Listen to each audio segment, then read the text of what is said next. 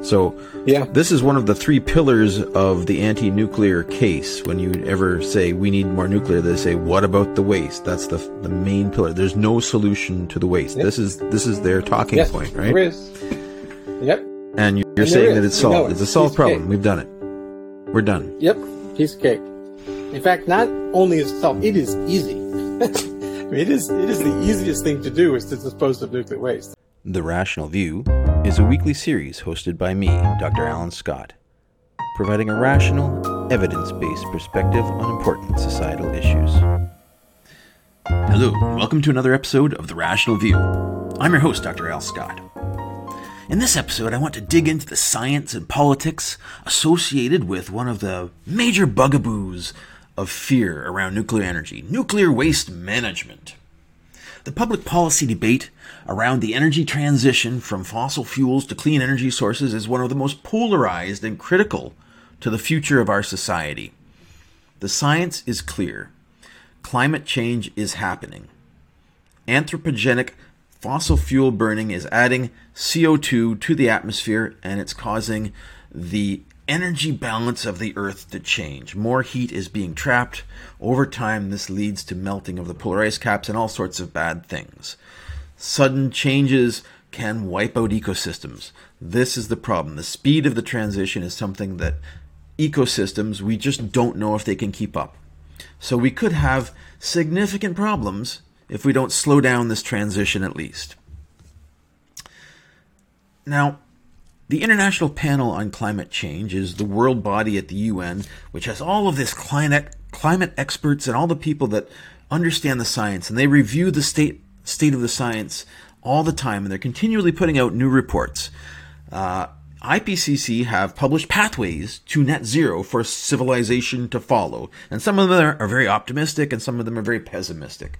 But all of these pathways include significant admixture of nuclear power backbone to help the clean transition, to backstop the clean transition. And there's also a lot of other things like hydro energy, variable renewable sources like solar and wind that can add power intermittently. And yet the public policy debate hasn't caught up to the science. In public, nuclear is still a bit of a pariah. People are actually shutting down nuclear plants when the IPCC pathways all say we need to increase it. The European Union Joint Research Council was asked by the European Union to go see, is nuclear really green and sustainable, like the scientists say? And they went back, they looked at the science, they said, yes, nuclear is green and sustainable. It does no more harm to the environment than these other sources. And yet the politicians are still worried that, Germany is still planning to go ahead and shut down their nuclear. Belgium is planning to shut it down. And the environmentalists are going, well, wait a minute, this is going to increase carbon dioxide. Wait a minute, this is going to keep our coal and gas burning facilities online for another couple decades more than they need to be. What's the basis of this controversy? Three pillars remain. One, when you ask someone about nuclear energy, they're going to say, what about Fukushima? What about Chernobyl? Are you crazy? Well, I've put out a podcast on this topic, and feel free to go look it up at some point. Secondly, and second most important in these people's eyes, what about the waste?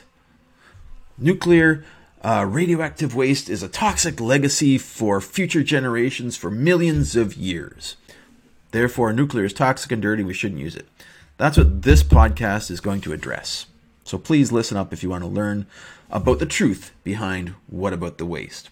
And the third pillar, of course, is nuclear is too expensive and too slow. And that's easily addressable by looking at the median time to build nuclear and pushing through all of the red tape. And what we need to do to address all of these is to get rid of the misinformation, cut through the red tape, and get enough public support of the science, the IPCC pathways to get civilization to net zero. The scientists have already said this is what you need to do to get to net zero. So in this episode, I'm going to pull together excerpts from several previous podcasts I've done, along with some commentary, to tie the story together on what about the waste. As always, if you enjoy this content, please hit like on your podcast app. Feel free to share it with your friends. Love to hear from you on our Facebook discussion group at The Rational View. And also come visit my website, www.therationalview.ca.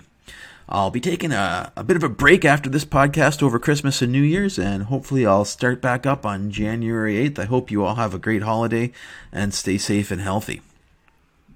So, a little bit of a background on nuclear waste. What is it? Where does it come from? So, nuclear reactors, Generation 2 and Generation 3 are the ones that are operating now, burn uranium-235, that's an isotope of uranium, to create power. This is only about 0.7% of all the natural uranium in the world is uranium-235, which is the basis of our current fission reactors. And in certain reactors, they enrich this U-235 up to about 4% of the total material, and that allows them to burn more, get more energy per unit fuel mass out of it. The remaining 96%, or 99.3% in the case of CANDU reactors, is unused. The uranium just sits there and becomes radioactive. And the radioactive byproducts of fission, breaking down these atoms of uranium, are contained in ceramic pellets that are then laid out into metal rods, metal fuel, into these fuel bundles. And they remain highly radioactive once they're taken out of the reactor for hundreds of years. In general, radioactivity decays exponentially over time. So you have a certain amount of radiation and you have a half-life in days or years, over which time half of the radiation goes away. Now, because it decays exponentially with time, it's much more active at first and more dangerous. And then later on, it becomes less dangerous, exponentially less dangerous. You can also measure the potential impacts of this waste stream on human health. And this is a field called radiotoxicity. It includes looking at both the radioactive activity of the material, as well as its biological residence time in various tissues, which has been measured through scientific studies on animals. Now, radiotoxicity of spent fuel, there are papers on this, it starts out about 1,000 times more toxic than natural uranium when it exits the reactor. And this decays by about an order of magnitude after 1,000 years. So it's going down slowly. And then after about 130,000 years, which is a significant period of time, it returns to that of natural uranium ore. So it's no more radioactive or radiotoxic than normal uranium ore that's in the ground already. So each fission product nuclide, each atom that's formed through the fission process, has its own characteristic radioactive decay time until you get down to a stable nucleus at the end of the process. Dangerous radioisotopes have short half-lives and decay away relatively quickly.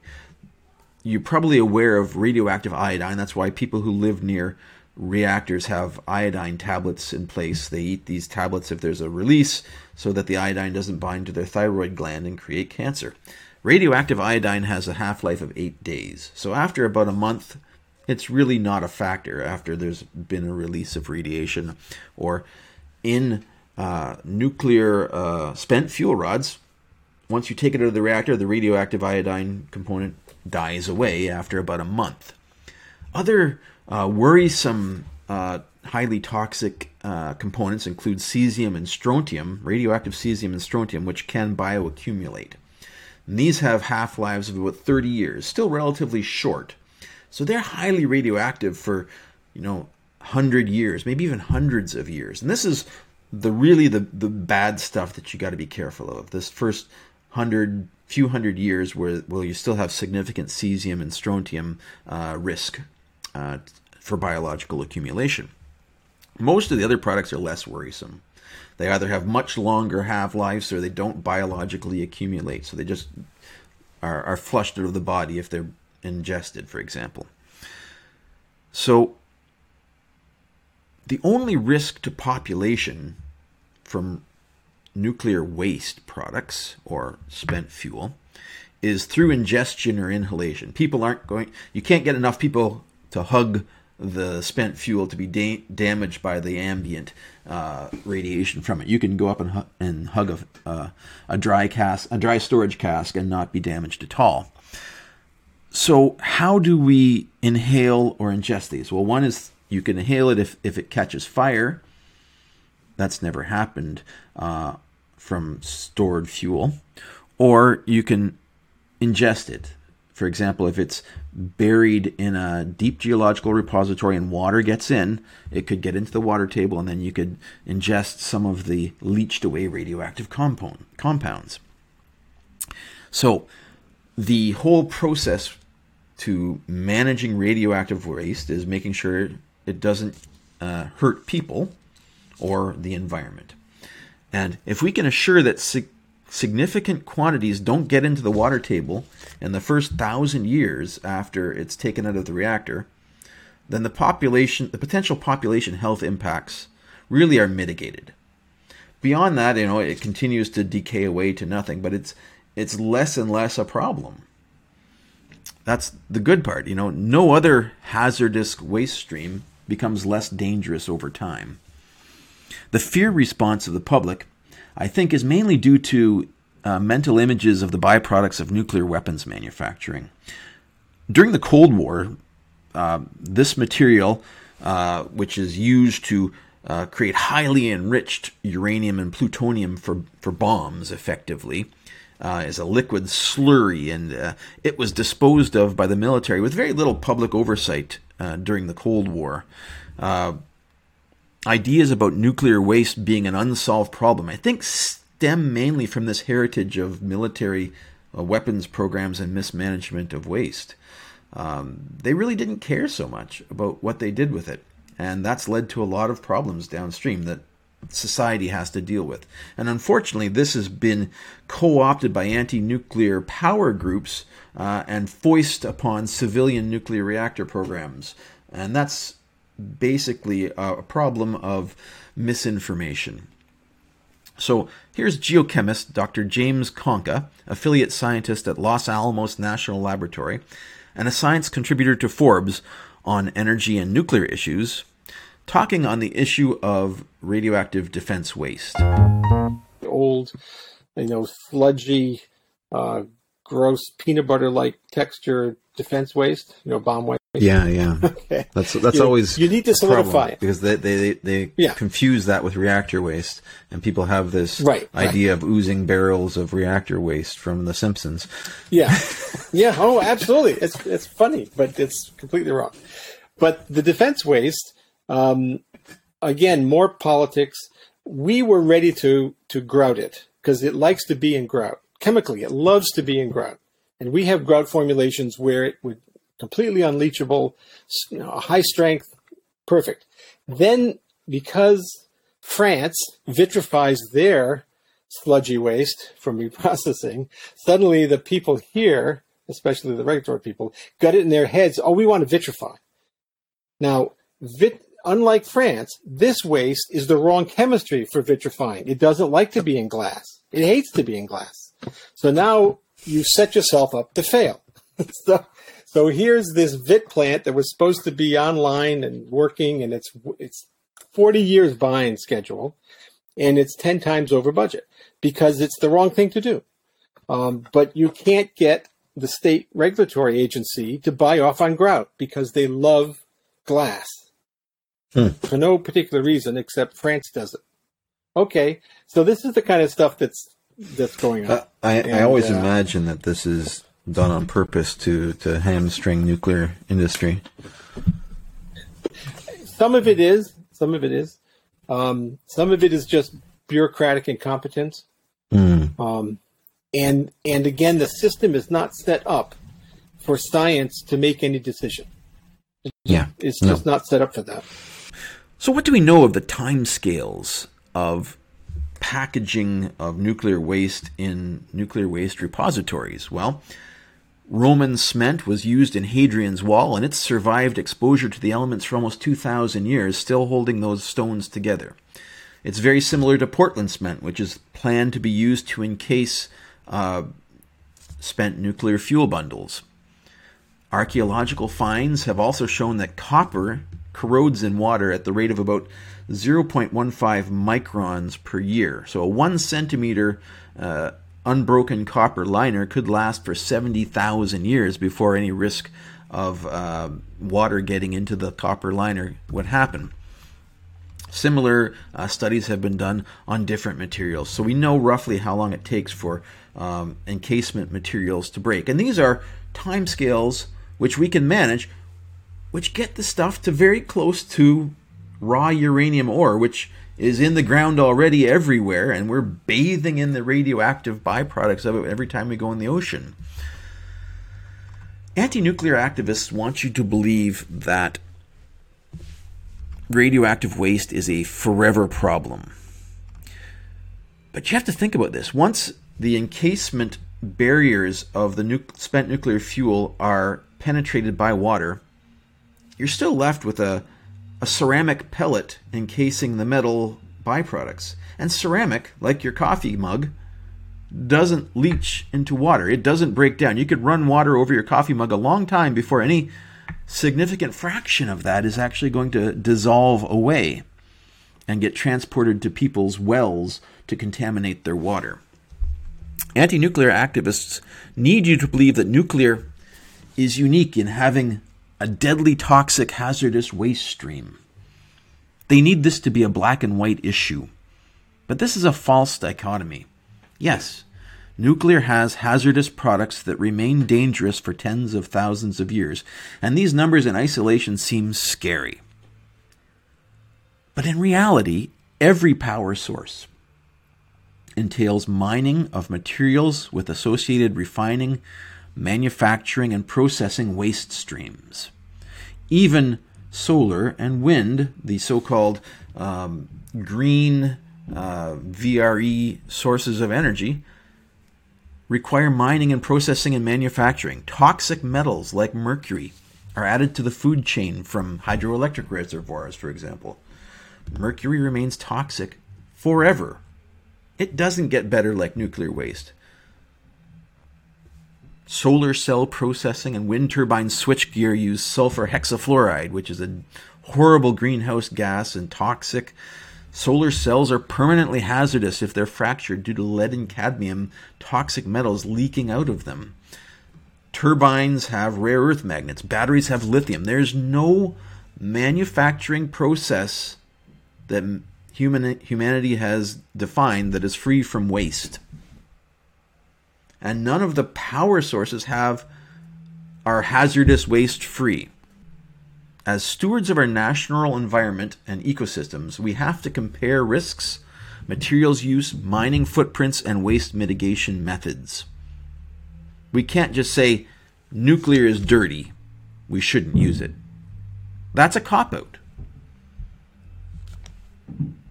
Solar panels could be recycled, but then they'll no longer be cheap. The Joint Research Committee has determined there's no significant difference in operation as usual between all these different power sources, nuclear included. My previous podcast on Fukushima went over that in detail, and the best science suggests that even rare meltdowns of nuclear reactors don't have a significant population health impact. Nobody died from the radiation of Fukushima. On a global basis, the amount of radiation added to our environment from nuclear accidents is dwarfed by the natural radiation background that we've evolved to thrive in, that we swim in every day. Fraction of 1% is caused by man-made nuclear contamination. What do we need to do to deal with this waste? Well, mercury and other toxic metals are routinely stored in underground geological repositories with no fanfare, no protests, no shrill calls from Greenpeace to shut down all of industry.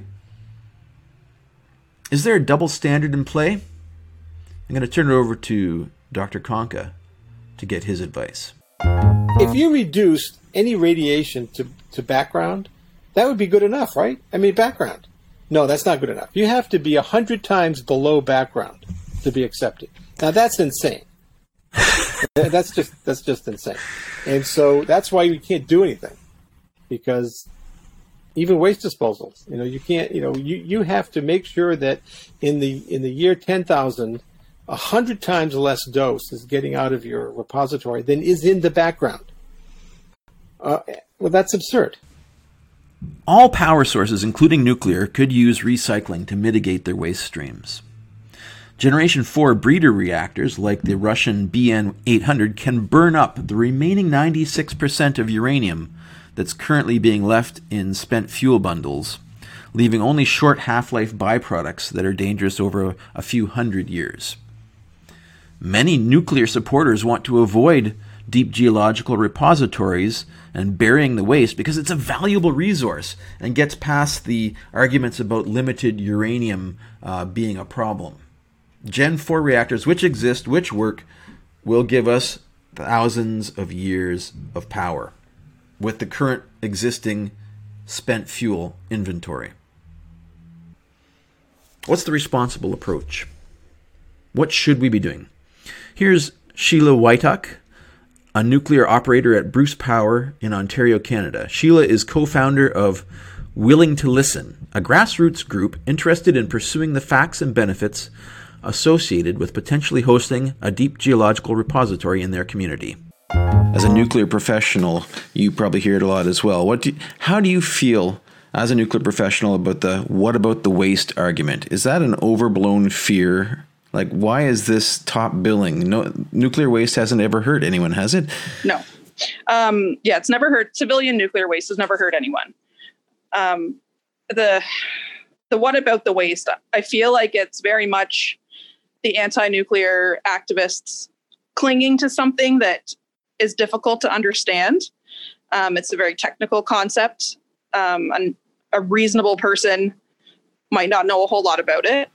And it's really easy to make the claim that nuclear waste is this big, bad, awful thing. I do believe it's overblown. Nuclear waste, especially in Canada, has been stored safely and successfully for decades. We've never had an issue. Like I said, it's definitely anti-nuclear activists just trying to have something to argue against. So when I first chatted with you, I was saying that I was opposed to a deep geological repository because I'd rather recycle the partially used fuel and power society for thousands of years. But you disagreed. Why do you support the DGR as a nuclear professional? I wouldn't say that I disagree with the recycling aspect, but I do disagree with the notion that we don't need a DGR. Okay. And for two reasons, because right now the waste is safe where it is, but it's very heavily reliant on oversight and human intervention to keep it that way. I was speaking to someone and they had said it takes about 100 people employed to keep the fuel safe where it is by monitoring, and eventually there'll be upgrades to casks and things like that. And I feel very strongly that we need to come up with a solution that does not require human intervention before we actually need it. If we're ever in a situation where, the government or the employees can't look after the fuel, we're not going to be able to implement anything. It's probably going to be a situation like another world war where we won't have time because, a DGR takes time. I see. And the fuel is retrievable up until the point when they seal the DGR. They can get it back out, which is at the discretion of the community and the regulator. So as long as the community feels there's a benefit to keeping it open or feels there's the potential to reprocess the fuel, we can bring it back up and do so. Okay, so if you do eventually get a breeder reactor facility going where you could reuse the 95% of the fuel that wasn't burnt the first time through, then you can go back and get it as long as it hasn't been sealed off due to some other problem. Yeah, and my understanding is the placement rooms get sealed off first, but all of the access tunnels are still there until they actually seal the whole facility. So we're looking at least 100, 150 years before they look at doing that. Now let's go back to Dr. Conca to get a deep dive into the science of DGRs. There are 7 criteria we use to determine whether a place is good. Okay, one is a simple geology. You need to know the geology. If it's so complex, that you can't understand it, then this is not a good place to put it. A simple hydrogeology, so how the water is moving through the subsurface.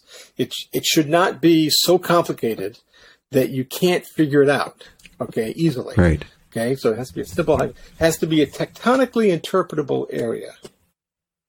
Okay. Now, that's important. Yeah, you need to know where the faults are. You need to know where the falls are. You need to know where it sits in the plate, intraplate or a plate boundary or whatever. You need to know that, because that's really the most important aspect of placement is the tectonic situation. Then you need to choose a rock that doesn't need a lot of engineering. I mean, the whole point of choosing a rock is that, I mean, I like the pyramids. Pyramids are great, love them, but we don't build things that last a million years. Okay, so the Earth does, however. The Earth makes things that last millions or billions of years. So you pick a rock that is suitable, that has been formed naturally by the Earth, and that has all the properties you want. It's impermeable or relatively impermeable. It's the right redox. It's the right chemistry, all that kind of thing. And that's where you put it.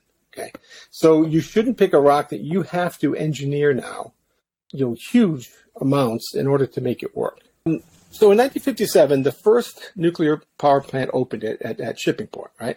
So, and we had been making bombs for almost 10 years, or about 10 years. Yep. So the Atomic Energy Commission, which is the predecessor to DOE and NRC, approached the National Academy of Science and said, listen, we're building up this weird stuff called nuclear waste.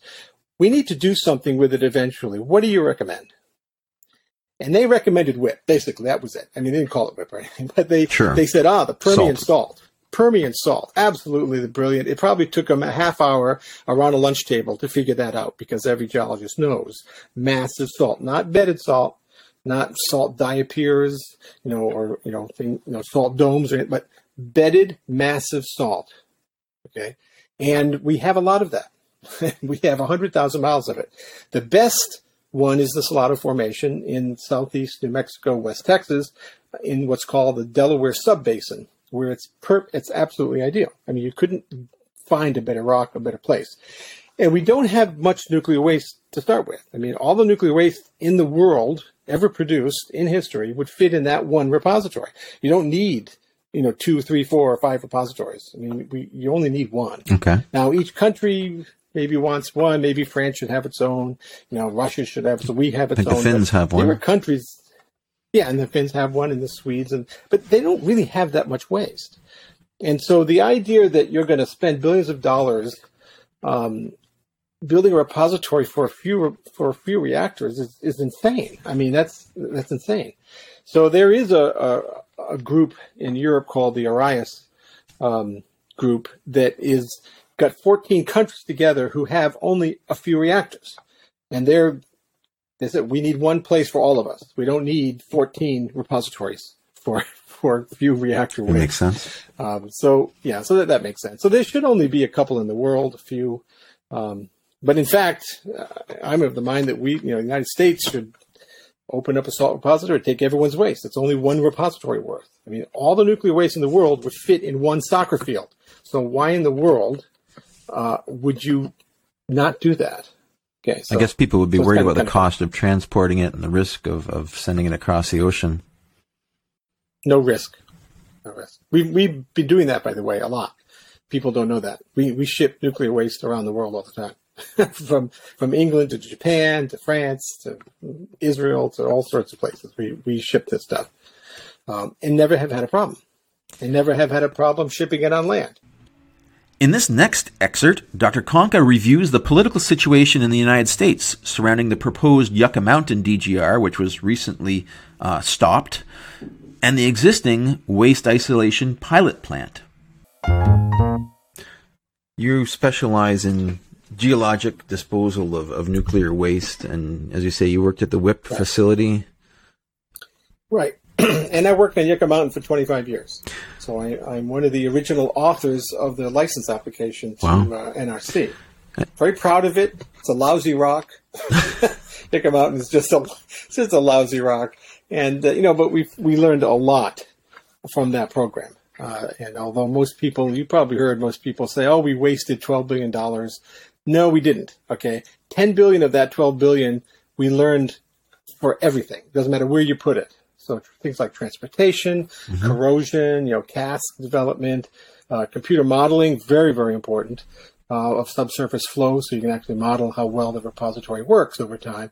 All of that doesn't matter where you put the repository. That was all very useful stuff, and we needed to learn that. We only wasted about $2 billion, which sounds like a lot, but over 30 years, I mean, that's really not very much. So, so that's kind of, where it is. Now, WIP was, of course, much cheaper because it's the right rock, so it didn't require all these engineered barriers that Yucca Mountain required to engineer around the fact that you picked the wrong rock. And Yucca Mountain was totally political anyway. It was chosen for political reasons, not for scientific reasons. So it was a poor choice scientifically. It was a political. Oh yeah, it was second to the worst one.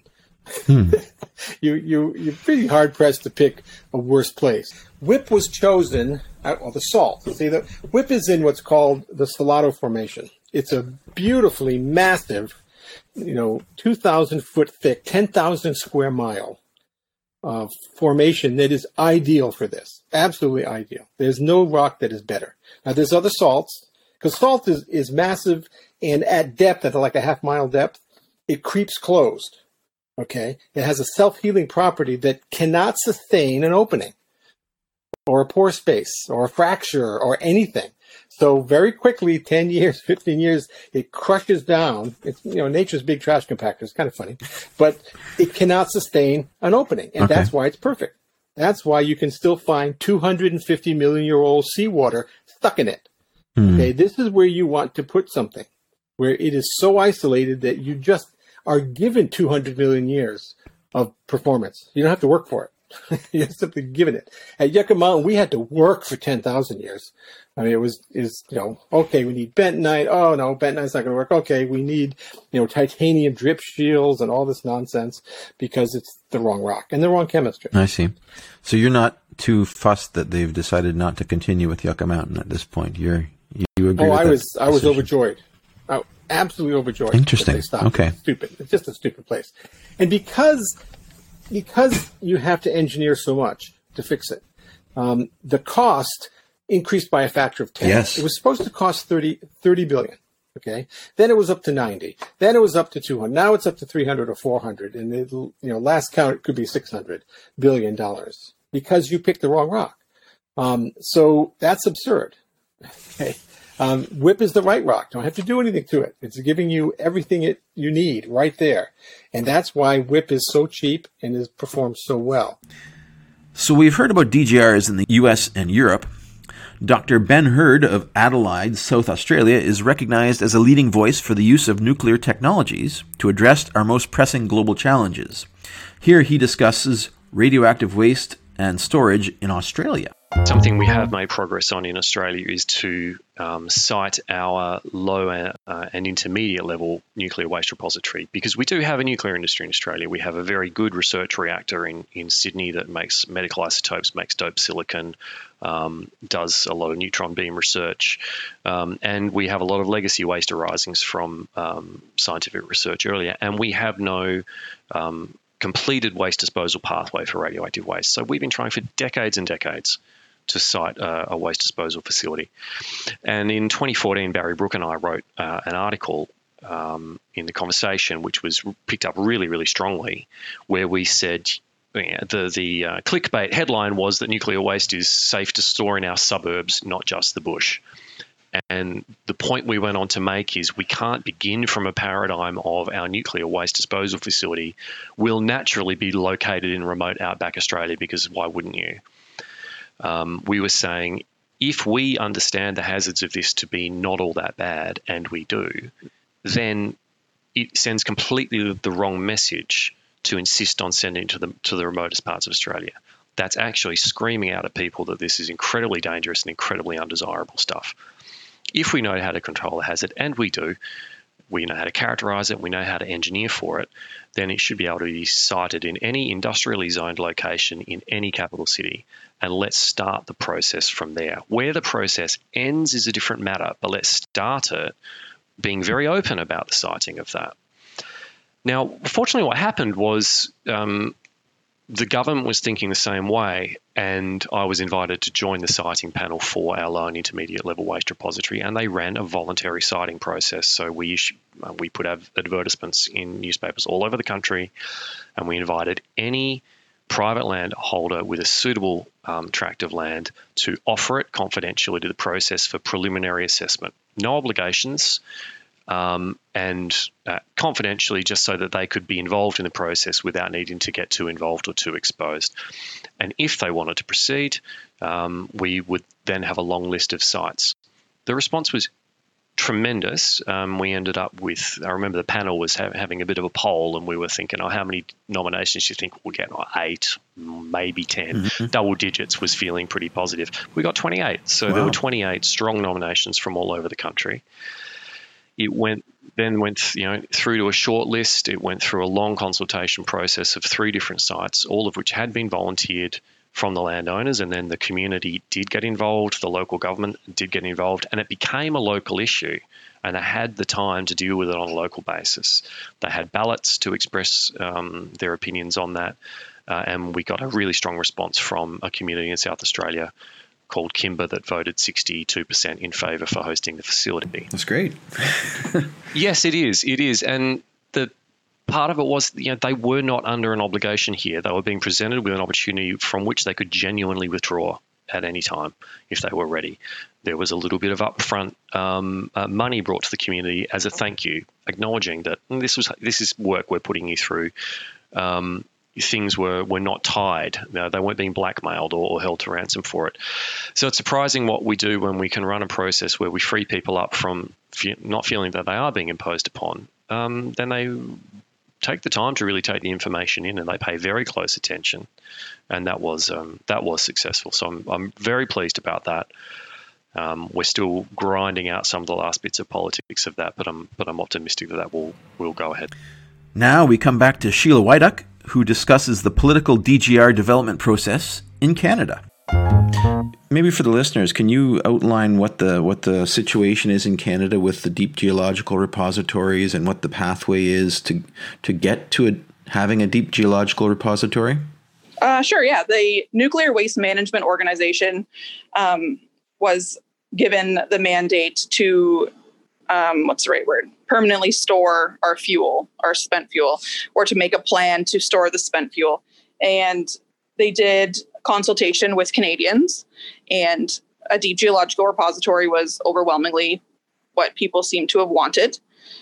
So the NWMO started a process to look for a willing host community. It's always been their mandate that they will not force a DGR on a community that does not want it, which I think is a good starting point. Mm-hmm. They started with 22, I think, communities that had stepped up and said we'd be willing to look into this, and it has slowly dwindled down to 2. So South Bruce here in Bruce County, and then Ignace up in Northern Ontario are the last 2 remaining in the process. So where both sites are undergoing borehole drilling to see what the rock looks like, which is a huge deal for the DGR, the kind of rock that it goes into. It's one of the safety barriers. And we're also waiting to determine if the communities are willing or not to host it, which is another big question. Okay, so at this point, we don't know whether the science or the geology of these sites will support a DGR. Right. We're just in the very early stages of this. What's the timeline for this to go ahead if we find a community is interested? So they are wanting to determine a willing community or pick a host community by 2023 is kind of the timeline that we've been seeing a lot. And it looks like about 10 years after that for licensing and construction. Mm-hmm. And it looks, I can't remember if operations would start in 2033 or if operations would start in 2030 or 2043. For a final word, let's return to Dr. Conca. So This is one of the 3 pillars of the anti-nuclear case. When you ever say we need more nuclear, they say, what about the waste? That's the main pillar. There's no solution to the waste. Yep. This is their talking point, right? There is. Yep. And you're saying that it's solved. It's a solved problem. We've done it. We're done. Yep. Piece of cake. In fact, not only is it solved, it is easy. It is the easiest thing to do is to dispose of nuclear waste. The safest, easiest thing there is. Thank you for listening. I hope this episode has helped to open your eyes a bit to the issues surrounding the "what about the waste" argument commonly used against nuclear power. Don't fall victim to double standards. Nuclear is not unique amongst power sources in having a hazardous waste stream. It's not perfectly safe. Nothing is perfectly safe. Nor is it particularly more dangerous. Renewable energy also requires mining with completely analogous environmental issues to nuclear energy. Nuclear waste has the advantage that it gets less dangerous with time. So as barriers degrade, so does the hazard. Recycling is a potential mitigation for both nuclear and renewable waste, but it is not currently economically feasible for either. 100% variable renewable energy systems, at present, have significant risks in achieving deep decarbonization, and this has been recognized by the scientists at the IPCC. From my research, they don't offer significant benefits over nuclear in terms of the ecological impacts, and in fact they have significant drawbacks in terms of land use and in terms of cost of the system that's required to back them up and support them. Currently, there is no such system in existence. So the real problem is not VRE, is not nuclear. The real problem is getting rid of burning fossil fuels, which distribute their waste directly to the atmosphere, that kills people. Let's stick with the science, follow the IPCC pathways, and choose nuclear. If you'd like to follow up with more in-depth discussions, please come find us on Facebook at The Rational View and join our discussion group. If you like what you're hearing, please consider visiting my Patreon page at patron.podbean.com/therationalview. Thanks for listening.